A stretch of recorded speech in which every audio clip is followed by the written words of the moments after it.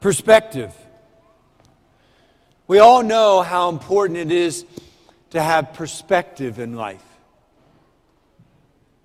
Let me tell you a story.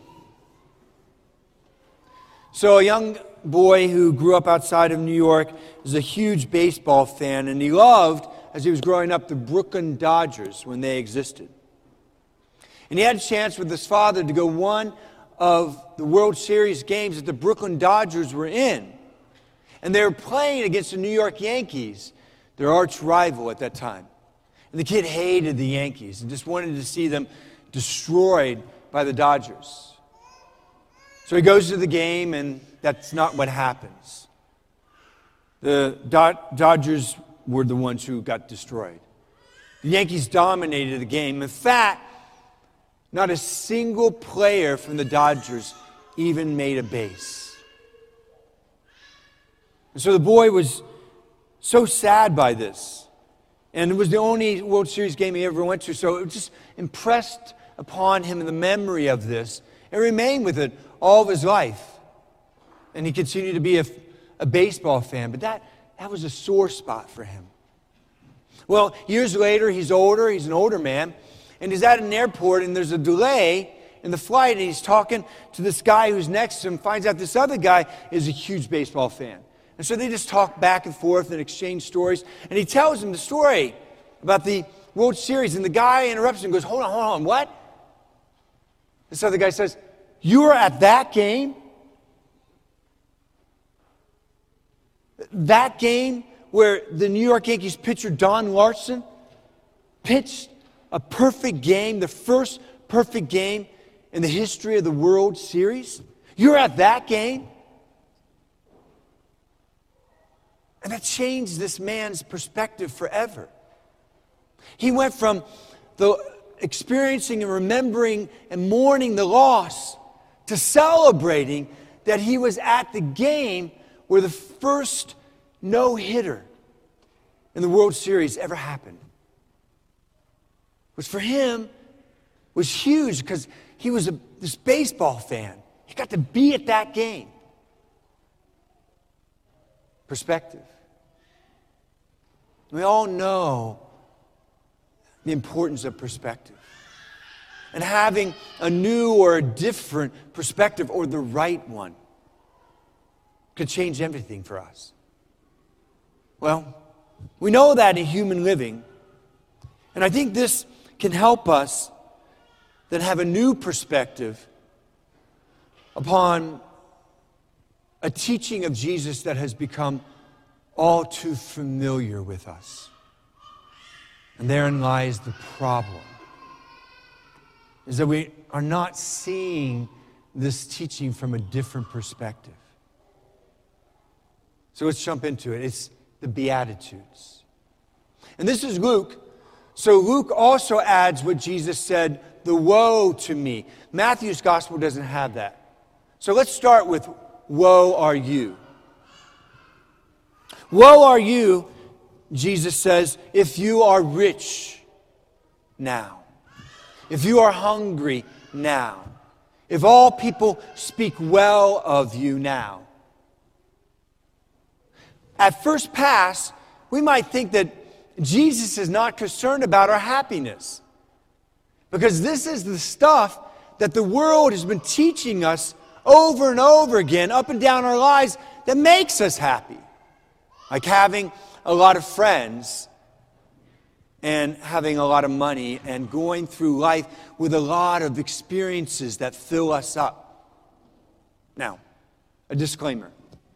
Jesus is not condemning us if we have money or a lot of friends or we just want to have a lot of different experiences in life. He's not condemning that. He's giving us a new perspective on that. He's saying, woe to you if this is all that you pursue in life. If all that you ever pursue in life is chasing after money, more of it, and always being concerned about what other people think of me. So much so that we build our lives and our personalities and our activities, and we make our decisions and we take our actions based upon what other people think of me. Woe to you. How sad for you if this is your life. Or if your life is an endless stream of running from one experience to the next and getting a little satisfaction there that's temporary, and then it fades and you have to go on to the next experience and the next experience, and it's insatiable. Woe to you if that's your life, Jesus is saying. Here and now, your life. But woe to you also if, having lived your life like that, then that's what you get at the end of your life. Only the things that you've pursued and nothing more. And then, God forbid, from our place in eternity in hell, we forever regret, now knowing then, in eternity, we forever regret pursuing the wrong things in this world. Can you imagine an endless eternity of regret? Listen, unlike the world who has twisted the gospel, right? Twisted it into something it was never meant to be. We as Christians have to get this in our head. We were not put into this world just to be good people. And we have distilled and dumbed down Christianity to that level. God didn't put us in this world just to be good people. He put us in this world to choose Him. This is where we make our choice. And based upon what we pursue in life is what we get for all of eternity. And so Jesus is saying is, woe to you if that's what you pursue, your riches and your friends and filling up and all kinds of other activities, and you never put God first and foremost and above that. Which leads to the Beatitudes. The blessed are you. Blessed are you, Jesus says. Blessed are you if you are poor, if you are hungry, and if other people reject you and dismiss you and persecute you and call you evil because you follow me. Blessed are you. What? Again, this is upside down, and we're thinking to ourselves, is Jesus even concerned about our happiness? Because this is the world. The world says that's the stuff that's not going to make you happy. So what's the deal? Perspective. Jesus is giving us perspective here. He's saying this: blessed are you if you're poor. What he's not saying here is that he wants everyone to be in to be in material poverty. He's not saying that. He doesn't care if we're rich or if we're poor. What he cares about is if you recognize that you're poor, no matter your state of life. If you recognize in an interior life, in your spiritual life, your own spiritual poverty. Let me say it a different way. If you recognize in your poverty that you need God. If you're rich and you recognize you need God. If you're poor and living under a bridge and you recognize your need for God. If you're middle class and you recognize your need for God.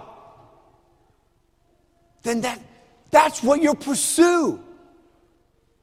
Because you recognize your need for Him. Blessed are you. And the same goes with blessed are you if you're hungry. Listen, we all have hungers, don't we? And you know them. You know what you hunger after for in this world.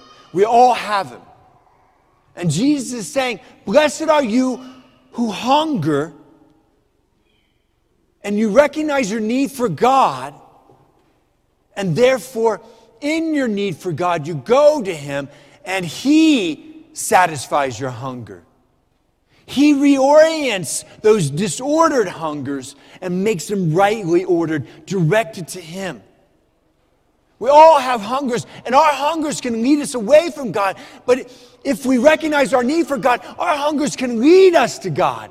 Because in our hungers, we recognize our need for God.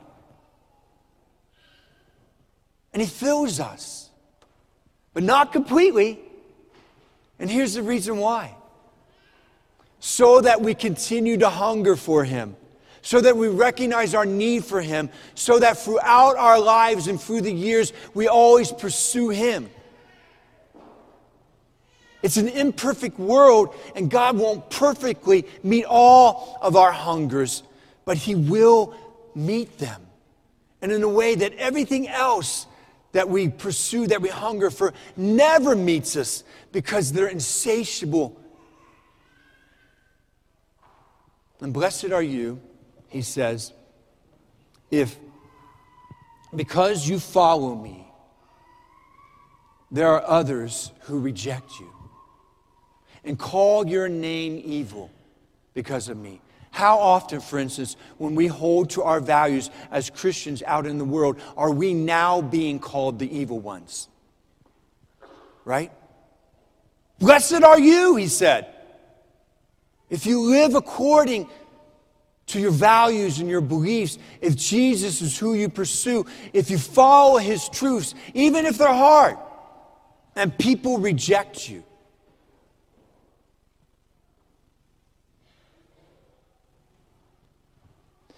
Yes, there's going to be losses. And when we follow Jesus, sometimes we're going to lose some of the people that we want in our lives, the friendships, the crowd. But let me ask you this question, because we all have to choose. Is it the crowd or is it Christ? When it comes to making your decisions every day and living your lifestyle, are you more following what the crowd says to do, or are you following Christ? Because if you're following the crowd, God bless you, because the crowd is fickle, right? It changes from one thing to the next every day. But for following Christ, we're going to lose some of the crowd. But just like that guy who got a new perspective on the baseball game, where he was only concentrating on the loss, then, new perspective, he celebrates a reality that he never saw before. It's the same with us. Yes, we may lose some friendships because of who we are in Jesus Christ. And people may come after us, literally, as individuals, family members and so on, other friends, society in general coming after us as Christians. But here's the deal. Jesus says this: seek first the kingdom of God, and everything else will be provided for you that you need. And so, we will also gain friends, and the type of friends that we will gain by living in our faith and living in a relationship with Jesus Christ are the friends that have our values and our beliefs. The friends that we love Jesus Christ and protect that and nourish it and want to be a part of it. The families that are like our families and want to raise up their families with the same types of families. Blessed are you that you don't have those others and now you have them.